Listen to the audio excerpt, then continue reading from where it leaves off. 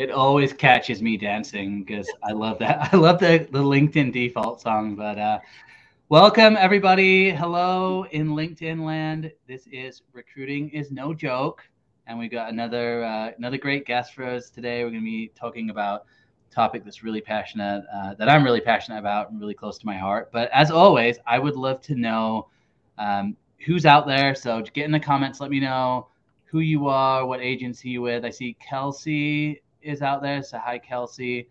And I just want to give a quick shout out to our sponsor, BrightHire. Guys, if you haven't checked out BrightHire, you need to. They provide interview intelligence that helps reduce bias in the interview process, and just a great company. And they've got tons of resources as well. I know you've seen some of my posts around that.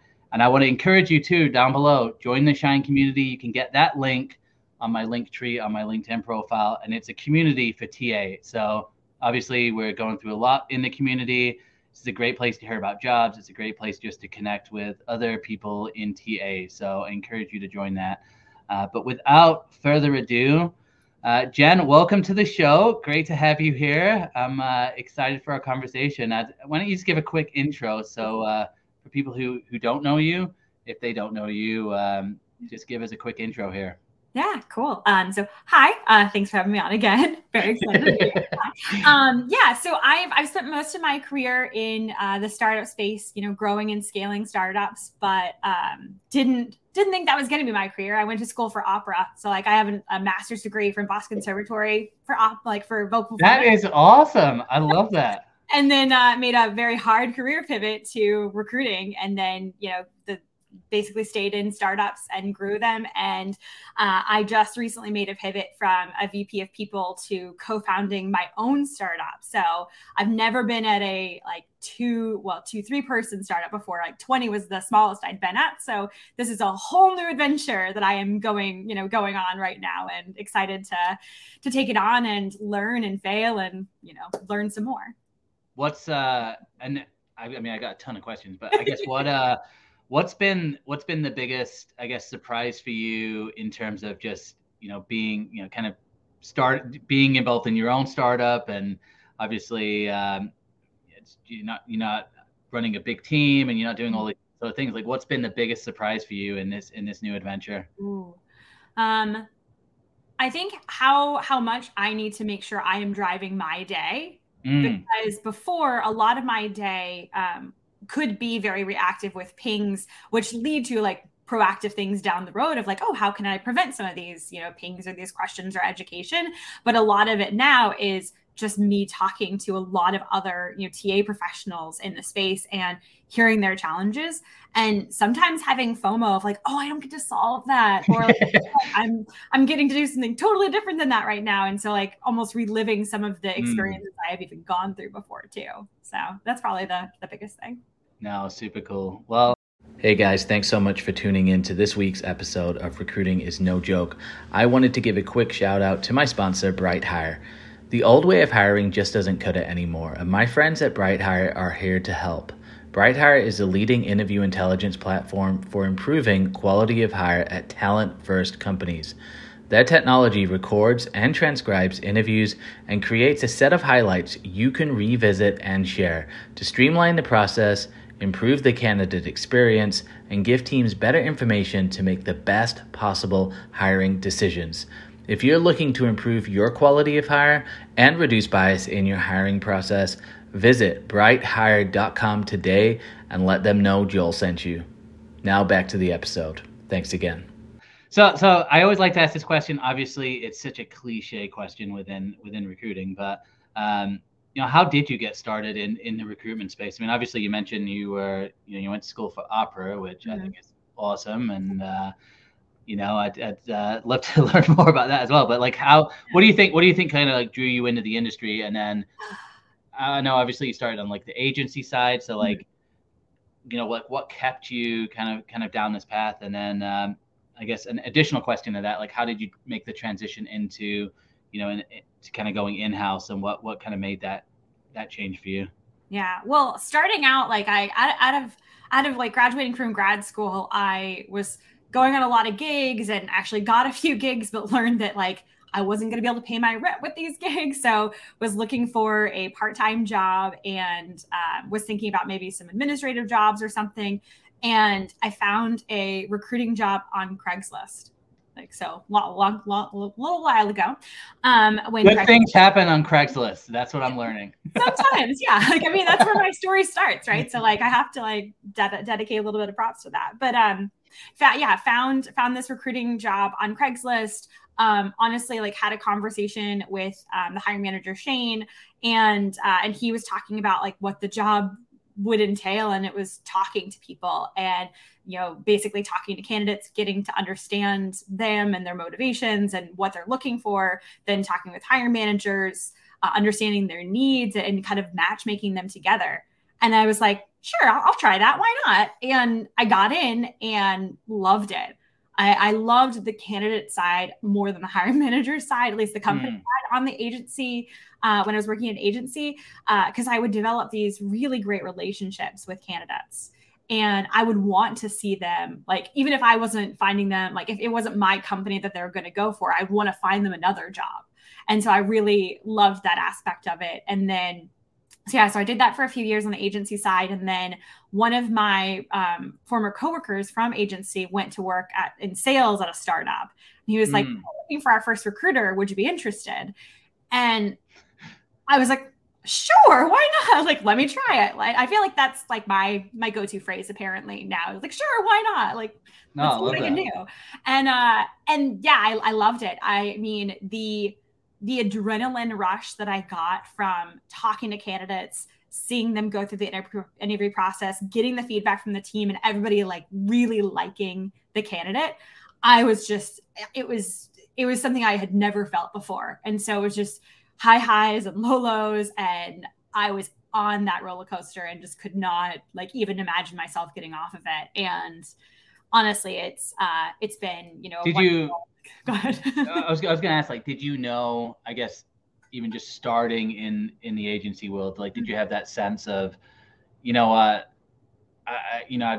really would want to go and work internally, or was this just kind of like you said, like it was just out of nowhere, like, hey, come work at the startup, or like, did you kind of just feel like, yeah, I love like this part of agency, but I don't love maybe like this kind of part of it, if that makes sense? Yeah. So the business development side of agency, I always found more challenging than the candidate side. I felt like I could talk to candidates and get them excited about a role and convey kind of the value of the company to them really well. But the hiring manager side, like talking and pitching kind of the services side was a very weak point for me. So much weak that like the first agency I was at, you didn't get credit for placing candidates when I was there. Like you didn't get credit for bringing in the candidates. And it was a candidate market at the time. So I was just like, this doesn't make any sense. And I was the one like on the team bringing in the most candidates, but I like still didn't get the credit for it because they weren't going to my jobs. They're going to my coworkers' jobs. So then I went to work at another agency. And that was one of the things I asked them when I joined was, hey, like, what's the breakdown of the variable compensation and how do you get it? Because I wanted to make sure that I got credit for the candidates because I had such great relationships with candidates. I actually still have at least a handful of candidates that like whenever they're looking for a new role, they reach back out to me. Yeah, no, you're not doing this anymore, but like, do you know any companies you'd recommend? Yeah. And I'm like, hey, I'll take a look at your resume and I'll see what I can do, right? Not like, I wouldn't say this happens very often, but I've had like at least one like come back to another company, which is kind of cool. So, yeah. Yeah, I mean and then I take it at that other company, then they did some sort of like splits or. They did, yeah. Okay, yeah. Well, that's good. Yeah, I mean, especially during a candidate market, like I think a year and a half ago, I mean that was the real big challenge, right? Getting candidates. So, okay, so you made the shift internally, I guess. For you, like, and I like to ask this question because I know there's kind of like a mix of like agency recruiters, internal recruiters in my network. And I think a lot of agency recruiters, there's always that kind of thought of like, hey, should I go in-house? Is this something that, would make sense? So I guess from your point of view and like leading talent teams and then also making that transition yourself, what are some of like the indicators in your mind that you would say like, yeah, if you're feeling this way as an agency recruiter, it might be worth considering going internal? And then I guess what is maybe some of the things that, you'd kind of not like advise against, but like what are some things that maybe you would want to just think about if you're making that change as well? Yeah. I mean, I think at least for me personally, the other thing I felt was when a candidate actually did get placed in a role, I still wanted to talk to them. Like I had started to develop like relationships and like long-term like conversations with these candidates. And I felt like almost like a sadness when they were done talking to me. Cause then I knew that like they were going to be at that company, which was great. And like they were going to get, hopefully treated really well. But like I had no other impact really on that candidate's career, at least at that point. It was a handoff. And I felt the need to be like, I want to keep supporting them. Like I'm curious of where their career is going and how that would be. And so I think that's also kind of what pulled me in that direction to go from agency to in-house. I do know, I mean, I've talked to a lot of people as well that really love the agency side. And, there is flexibility on the agency side. There is like, things that kind of draw you in as well. I just can say for me, it just was not enough to keep me there. Not to mention the agencies I worked for were bigger agencies as well. So I did. All you had to say. Just say that. Yeah, I did feel like I was a little bit of a number sometimes. And so I went from like on a team of 7 in like a big organization. So like the company I worked at, my first company, had 3 different teams in this one like room, kind of like boiler room style in a sense, which I mean, again, like I learned to hustle because of this company. So like, I'm so proud of that experience and like that I did it, but I went from a 7-person team to like a 1.5-person team. And I built that, like my first startup, like I like doubled their company in size. Like the first year I hired 100 people on my own. Oh my God. Like it was a wild ride. Like I remember that stat because I was like counting every single person and being like, if I was an agency or if I was smarter, I would have said that like, cause lower salary. And I was like, I would have said like, I'd like $1,000 per person. Yeah. And then maybe they like, the other side of it, like the mechanics would have been a little bit better. But like, I remember like hiring so many people and doing it because I had like, you'd see my calendar was just wild. It was like phone screen. Like it was just. So was it just, so then that was just you that you were literally, it was just you and like, yep. Did you build out that team at all? So eventually we did get to hire. So we got 2 co-ops from Northeastern, which is in the Boston area. And then we got to hire a talent manager as well to come onto the team, which was really phenomenal to get to do. And the only kind of sad thing to hiring so quickly, and of course I feel like I was very like tenacious and like, yes, go. I didn't like give myself any checks and balances of like, oh, why are we doing this? Because I was just like blindly following like more orders than I probably should have. And I was just hungry to like hire as many people as I could.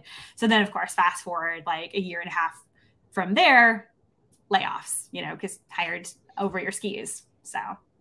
Which I mean, obviously we've kind of seen a lot of those similar things happen, which I'd be curious, like, when you're leading internal talent teams, how do you balance, I guess, the kind of the agency relationships? Like, what's your kind of take on, I guess, having just experienced layoffs and like obviously having to manage an agency spend and obviously like founders and company leaders, they're probably conscious of that and like, well, we hired you, so why do we still have agency spend? But I guess what have you kind of come to in terms of like the best way to manage that, and like how did you manage that within those relationships? Yeah. I mean, a lot of the times when they hired me, our agency spend went to almost nothing. Or like one agency spend, 1 or 2 agency spends a year, because like they either hadn't had a dedicated recruiter before and were just using agencies to try and fill every single role. And so I think it was a little bit more challenging. I also personally, and I don't know if this is just me as a human, but whenever, like if I hadn't gotten any traction on a role for 2 weeks, the hiring manager usually is pretty antsy at that point. They're like, well, maybe we should like reach back out to the agency. And then I almost thought it was a competition, which is not probably the best thing to have. But like especially early on in my career, I was like, I'm just competing with this agency person, which I should have probably been like, okay, they're going to take this one on, so I can go do this, or I can like engage our pipeline or get, X, Y, and Z going, because there were so many other things I could be doing. But like, I definitely felt like a competitive spirit of like, oh, I'm going to find out what this agency person does still. And I'm not going to get a bonus because of it or anything like that. It was just like the like professional like competitiveness that I had. And I would like to think I know, like I have gotten over that a little bit now, but at the same time, like looking back at my career, I'm like, yep, I did that. That's true. Well, I think, I mean, it happens, right? And I think that's, you can see that, I think it happens more than people even want to kind of admit in the moment. But then also it's like, there's that balancing act of, all right, we're starting to scale and we've got so much hiring, and, I've just seen it, where it's like these internal talent teams, they build really, really big. And then if there is a change, it's like, then you're faced with, the layoffs, or you're just faced with these different situations. So I think it's a tough balancing act. And I don't think like anybody has that like 100% figured out either, because it's like, it's so nuanced as well. And it's like, well, which roles would make sense to outsource? But so obviously, like you've worked in a couple of VP of people roles, and kind of, did you kind of know that's where you wanted to go, like as you kind of started it there, or like how did that evolve, and like how did you get to that point? So after my first in-house recruiting gig, actually toward the tail end of that one, I'd gotten some more exposure to the HR side and was kind of curious about it. And so the next role I did, I wanted to kind of own both sides. And so that's what I did, was I went smaller, and I was their kind of first HR, first recruit, like first kind of people-y person. And at that point, I think that's when I started being like, oh, like this could be a real career path for me. Because I had like already gotten really excited about the recruiting side. And so then I was like, oh, like I could be Christina Lacconi one day. Like that could happen, right? Like, and stars in my eyes, of course, like dream big, Jen, dream big. But I think that's where like I started to have these like North Stars, like Christina Lacconi and Katie Burke, of like, oh, that could be me one day, right? Like I could lead an organization and grow and scale a team. And so I think I started to see it pretty early on in my career of what the path I was going, like destined to take at that point. So, yeah.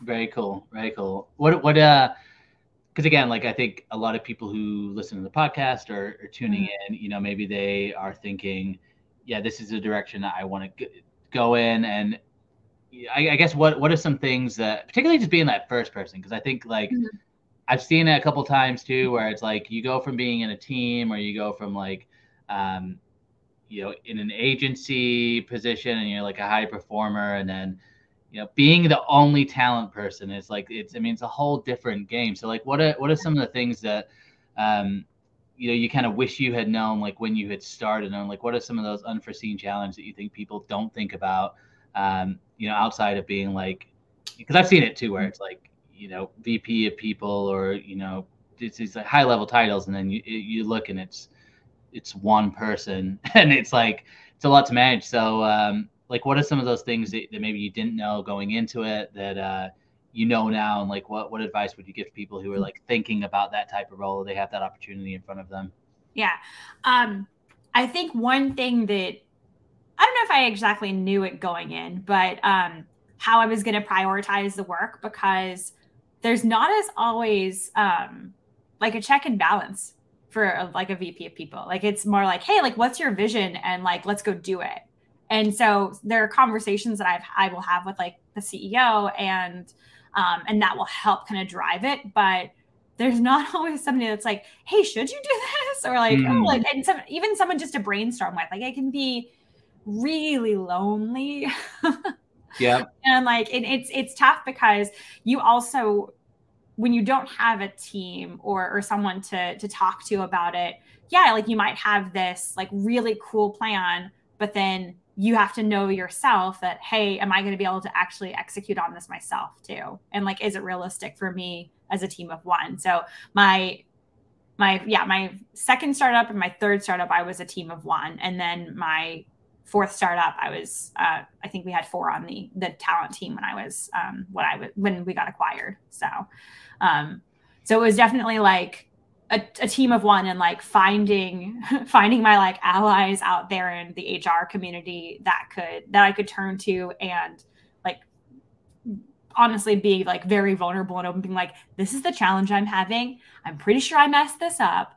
Like, and you're like, what have you done in the past? Right. And like, also just, yeah, someone to be vulnerable with, but also someone to just like, commiserate's the wrong word, but I'm just going to say like, just someone to like share in like, oh, yep, been there, done that. Yeah. Someone who like relates to the struggles. Cause because the struggles are real.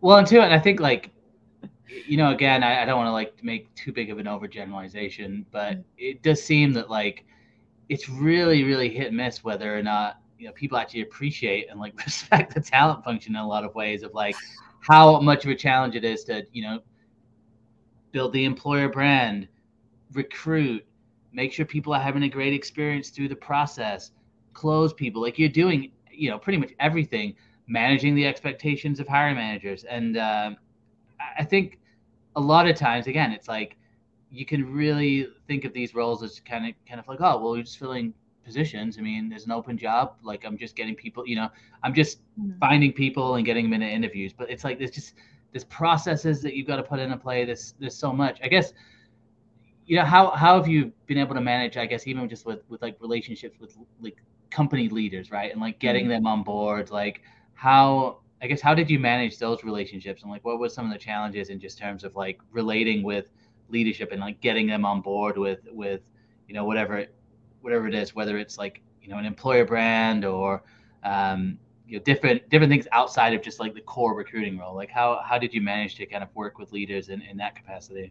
Yeah. Well, I think the thing that I needed to start with was actually getting like a really good core process, though. It was having those actual hiring manager kickoffs, and how are we even going to fill this role? How are we going to present the role to candidates? And like, how did they present the role to candidates too? Because there was a lot of times, even especially early on in my career, where I would ask a hiring manager like, hey, pitch the company to me or pitch the team.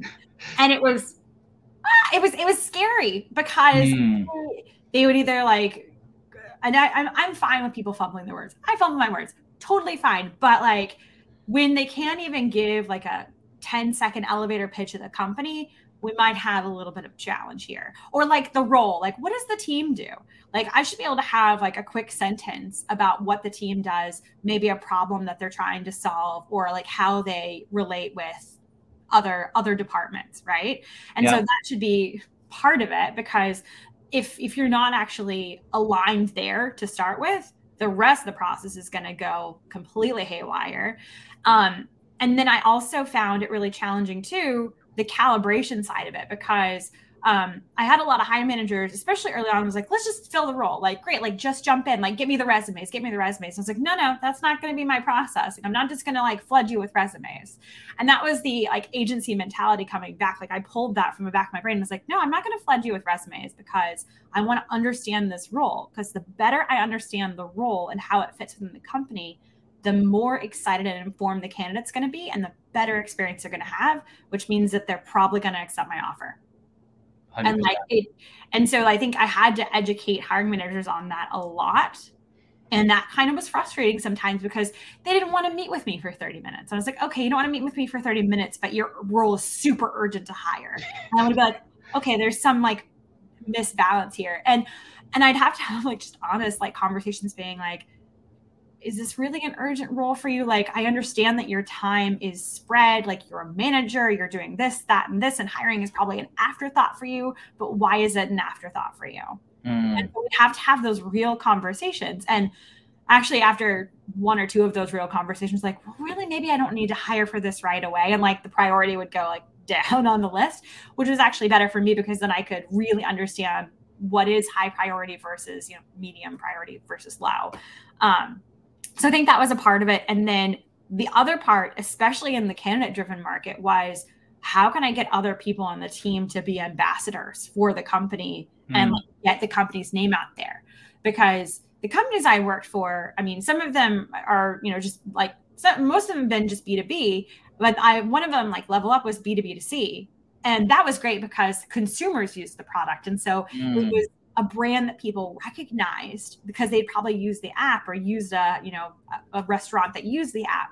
And so that was a little bit of an easier brand. But my company, Log Entries, which you probably never heard of Log Entries. It got acquired by Rapid7 actually early on, but no one had heard of that company. So I was like, how can I make like more people hear about the company? And that like the best thing you can do is get employees to post about it and share it with their networks, because then it just kind of spider webs out. And so once that started, it became a lot easier, I think, because, we get more great applicants, get more referrals, better. You can hone in on your interview process that way then. And yeah, so. Well, you said something really interesting too, in terms of, it's like getting the hiring managers on board and having them kind of understand that obviously they're pitching the role. But I think one thing that I've just noticed in general, and this is from, I've still noticed this more on like other platforms than LinkedIn, because I think on LinkedIn, I don't know, maybe it's just because of like the engagement, it's a different type of engagement. But one of the questions I get a lot on TikTok, for example, from like job seekers is they become really systematic with like how they approach like their job search, for example. And I think there's this idea that like companies like have like these perfect like systems for hiring. And I honestly think people would be really surprised if they kind of saw like what hiring processes are, and like how it's literally a lot of the times it's, you get into a search and you're like, well, what's the hiring process? And you kind of like figuring it out as you go along. And I think it can be a challenge, because for a lot of people, it's like, especially maybe at bigger companies, obviously there's more of a structure, but a lot of companies, there isn't even like a structure with like how you hire and how you bring in people. And that's why you get those situations where it's like there's bad feedback loops, or there's extra steps randomly added in, or it's like you said at the beginning, it's that alignment, right? But it's just it's crazy how often that doesn't happen. And I think with startup, it's even more, because you're trying to work and define those processes as you go along. But it's hard. Like, do we really need to hire? Like, what exactly are we looking for? And I think there can be an idea from the candidate side that like all of that's figured out and it's like these perfect systems, and it's just not the case. So I wish it was like so in the kickoff meetings, we talk about the interview process. And if it's a technical one, then I'm actually, okay, like, what are we trying to assess from a technical side? Okay, how are we going to do this? Like, are we going to do, like, do we want them to do a project? Are we doing like a code review? Are we doing like what like a refactoring exercise? Like, what are we doing here? And if they haven't figured that out yet, I'm like, okay, I'm going to give you a week. I will start my phone call, like my phone screens, but I will not move them to hiring manager until you figure this out. Because I won't do it. And in my phone conversations with candidates, I'm like, hey, here's the rest of the interview process. Like, because that's always the last, like the last step is like, here's the salary. We talked about it. It's posted on our job descriptions already, but want to reconfirm, like, everything makes sense to you, right? And then like, yeah. I'm like, great, cool. And so here's the interview process. Next step is this, then this, then that. The biggest pet peeve I have, and it happened at my last company, because of course, like, it's happened throughout my entire career, but it happened a few times, was one of like the higher levels being like, oh, can I get in on this interview? And I'm like, no. I've already told the candidate, no, like, what data point do you need to get to be in this? And I just want to sell them more. I was like, what'd you hire me for? Totally. Well, but that's what happens though, isn't it? And I think that's the part that people don't see. And I know Joy here, Joy just said, in a people ops talent team of one, it's really difficult to strategize, organize, and execute. Coming into it, there's a lot you don't know that you don't know, when building from the ground up. And I think it's everything you're describing, and which probably has led you. I mean, obviously, I want to talk about Jammer as well, and it's like very much. I can see now, and I'd love to give have you give like an introduction of what you do, but I can kind of see now, especially with like the getting company brand out. And how and why, like, you have vision for this. So why don't you tell us a little bit about Jammer and like what you guys do and what your vision is? And I'd be super curious. And I think it's obviously something I'm really passionate about as well. Totally. Hey, Joy, by the way, hi. Joy and I had a conversation a while back. So, hi. Yeah. So, Jammer is a video content platform that is going to help or helps companies to engage candidates.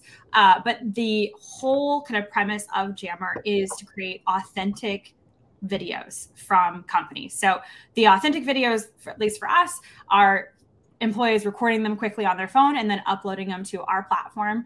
Our team, trims and transcribes them, but they're real employees talking about things that matter to them.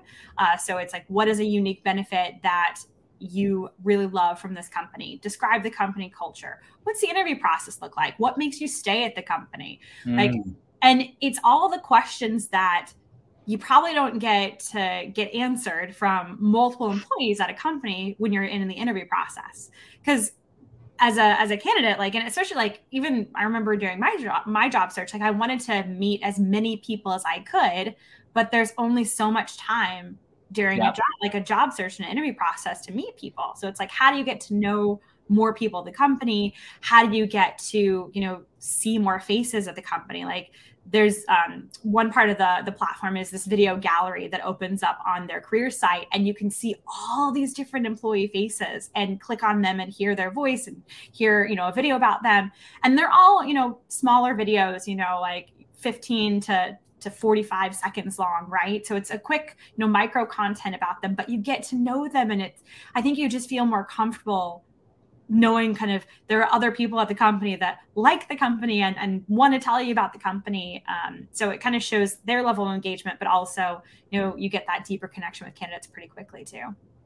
Well, I think too, like one of the things that I've noticed, like particularly like as we started to switch to like Zoom interviews, for example, like you lose that, obviously like if you do an interview in an office, it's like you kind of do meet different people and you have these like, you do have like these mini interactions and you get a feel for it. And I think there was a while, particularly as we were kind of like, things were still closed down and we're in the kind of the height of the pandemic, there was two pressures. There was one to like just go through interviews really, really quickly. Like I remember a point where it was like every post I would see, it was like, you've got to complete interviews in 6 days, otherwise you're going to lose the candidates. And it was like, and then I'm like, how are people making these like huge decisions based on like 2 half-an-hour Zoom meetings? And then it's like, I think we're actually seeing a little bit of a backlash now where like, you noticed a couple months later, like people are like, oh, maybe I made the wrong decision. It wasn't what I thought it was. I'm like, of course it wasn't what you thought it was. You had 2 half-an-hour conversations on Zoom. So I think like that natural evolution of like having those, you lose that, hey, I just met this person in the hallway, or I said hi to this person, and we kind of had these interactions. But I guess for you, I mean, like, where did the vision for this come from? I mean, like, where I guess when were you inspired to just think like, okay, we need, first of all, like video content's a viable way to connect with people, but then also this added piece of like, because obviously career page videos have been around for a long time, but like the authenticity piece, like where I guess where did that come from? Yeah, I mean, honestly, I think it came from my own job search too. So I can't take credit for the idea. Brian, my co-founder, came to me with the MVP of Jammer, and I was so excited that just about the product and kind of the potential of where this could go. Number one, it solved one of the biggest pain points for me, which was, how can I have a better employer branding without having to bug my product engineering and design teams? Because I've tried to go through career site revamps, and sometimes, you keep getting knocked down the list, and that person that left the company 6 months ago's face is still going to be on the career site, and you just got to kind of grin and bear it. And I was like, this solves that problem I have complete control over every video that goes on the site. I can pull it off at any time. I can put it back on at any time. So I was like, this is great. So it solved that big pain point. And then the other thing that I had done throughout my entire career is I've spent $30,000 on one marketing video for like an office tour and has like some snapshots of other people. But 2 people leave from that and your video is stale and not relevant any longer. And also kind of gets stale anyway, because maybe you add a new benefit or you add something else, or, this really cool thing happens and you want to talk about it, but you don't have anything there. So I think that's part of it. And then the authenticity part, I think I I live my life like this, but like also I think that companies are finding that if they are not real with people, they're going to lose their people. Like I've seen this multiple times at this point, like even just the debate of like going back into an office. You know, companies that had said, yeah, we're going to be hybrid. And then their, you know, CEO or leadership team is like, nope, we're going to send everybody back into the office now. There is going to be a reckoning for people changing that up, because people are going to want to work the way that they want to work, which means they're going to have to find companies that support that. And so if companies are not being honest about that and like, or just being performative, people are going to see through that. Like, I feel like it's one of the biggest things now. I mean, you mentioned like on TikTok as well, like you can tell when it like, you know, when a TikTok has been like completely, you know, beautifully customized and everything, or like the Instagram filters are there, you can tell. And again, like it's okay, like people know it, but I just think that companies should maybe take off those filters, and people, I don't know, people like it more. Well, yeah, I mean, that's just a lot there. And I think, you know, I think one of the big shifts I've seen is you mentioned Instagram, because it's like when I think of Instagram, like I don't create on Instagram because I'm just not like, I'm not an Instagrammer, right? Like I don't have perfect filters. Like production level is low. Like I'm all about like it's like the value of the conversation versus like the value of like what you see. And I think it kind of plays into in companies too, where it's like there's so many optics now. And I was thinking about this the other day, like with obviously a lot of layoffs we've seen. And again, I made a post about it. It's like I don't have an inherent problem with layoffs. Like it's a part of business. Outside of the fact it just sucking, it's like, and people's lives being affected. It's like obviously they have to happen at a certain point. Like there's no denying that. But I think it's just like the way that things are done.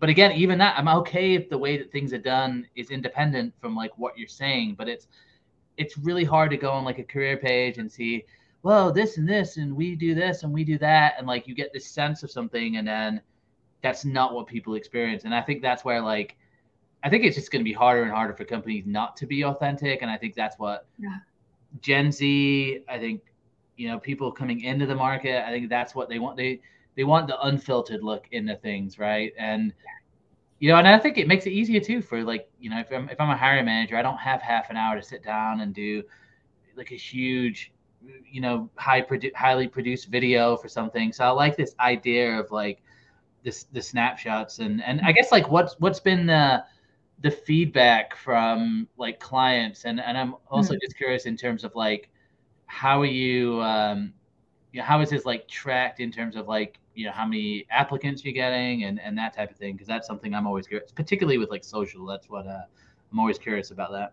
Yeah, I mean the feedback we're getting is that, you know, like candidates are being more engaged. Like the coolest thing I've heard is like, oh yeah, I was on a phone screen the other day with a candidate, and they said like they saw this video. I was like, that's awesome. Right? And like that's like the proof, right?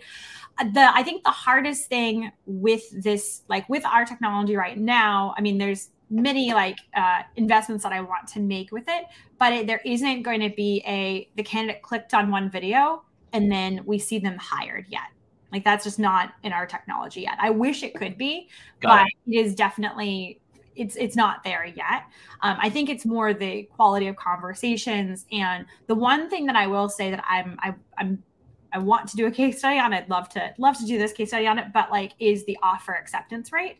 I do think it's going to have a direct impact on that.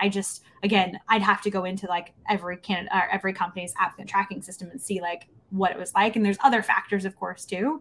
But I think it is a contributing factor to that side, because there's so many questions candidates have about companies, and the company's job is to try and answer as many questions as possible in a very honest and open way, but in a way that like gets a candidate like, oh, I get a sense of the company. I want to join this company. Yeah.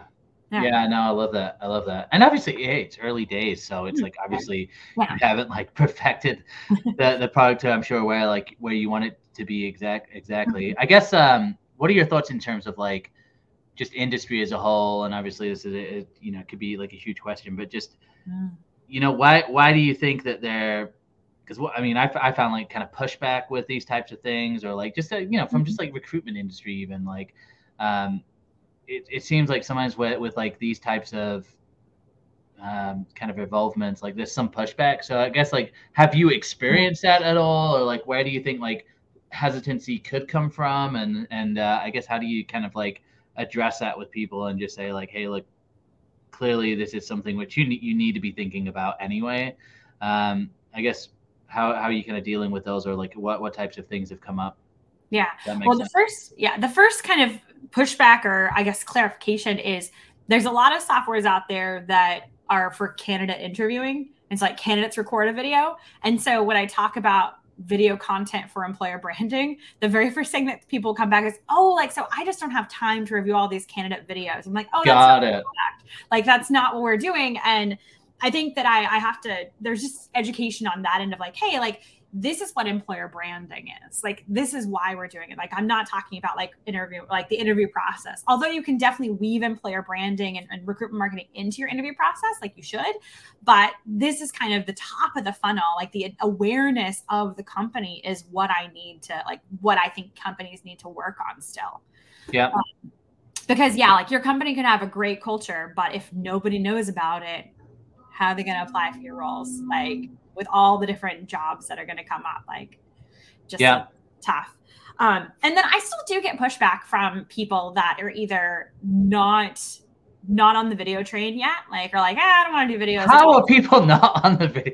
Oh man, sorry. I'm just like, sometimes I'm just like, what, why are, anyway, I don't even want to get into that because I'm like, if you're not on the video right now, I don't know what planet you're living on. I really don't. Planet MySpace must be. Yeah. I was like, do you look at any of like the Facebook reels, the Instagram reels, like TikTok? You're not on any of that? Like, you don't consume any media whatsoever? Oh, well, I read like blog posts, or, oh yeah, I see this video over here. And I'm like, okay, great. Yes. But then like people are still, the other pushback I will get is people are still a little uncomfortable to record a video of themselves.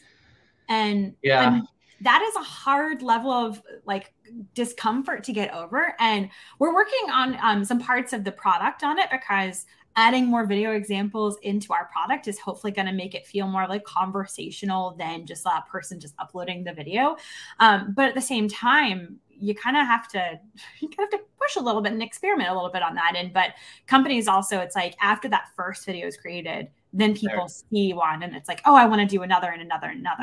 They're in for it. Which I think that's, I used to coach agencies on like LinkedIn branding, and it was like anytime video came up, there's a hesitancy. And I think I get where the hesitancy is, because it's a self-conscious place, right? Like, I'm on camera, like, what are people going to say? What are people? Yeah. It's like, you obviously everyone's thinking the same things, but it is definitely one of those things. Like, once you've done a couple of them, you know, it's then you're like, oh, okay, it's really not even like that bad. And it's to me, it's an energizing thing, and it kind of can build confidence. And I think from a cultural perspective, I listened to a podcast today from someone who was actually talking about this very same thing. And they said that with the video content, there's actually like a confidence in your own culture that can start to be built, because you're like, wow, like, I'm putting myself out there because I'm actually proud of where I work. And like, there's a pride that comes with that, which I think it actually creates better engagement too with employees. You're like, yeah, like, we should be excited about what we're doing because we're doing something good. I